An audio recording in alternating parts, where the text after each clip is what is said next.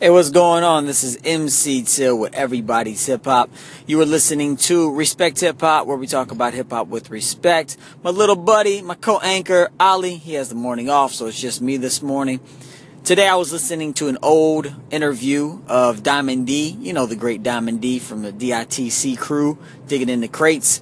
And Ebro and Rosenberg were interviewing him. This was I think from 2004, right before Diamond D was putting out the Dime Piece album, his last album. I believe that's his last album that he put out. And in the conversation, something came up. I think Rosenberg said it that I thought, yeah, that's a really good point. Rosenberg was they're basically talking about, people kind of complaining about new hip hop music, and Rosenberg brought up the point that a lot of the cats that, came up in the 90s, like Diamond D, DITC, are still putting out pretty good music. Like they didn't die or just stop making music. Like they're still around and they're still putting out great music. Which made me think about a Hip Hop DX rundown that Murs did a little while ago.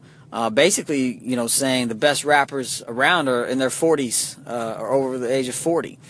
And so I just started thinking about all the hip hop music that I like, from younger cats today to older cats that have been out since the 80s or the 90s. And so I just want to pose this question today.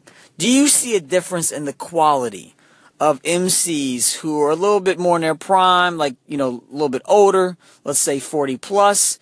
Do you see a quality of music from them versus younger artists that, maybe in their 20s? And I'm not talking about comparing someone like Diamond D to someone like, Lil Uzi Vert. That's two totally different genres. But, if you think of somebody like, a new cat like Joey Badass, or Chuck Strangers has a new album, which is pretty dope.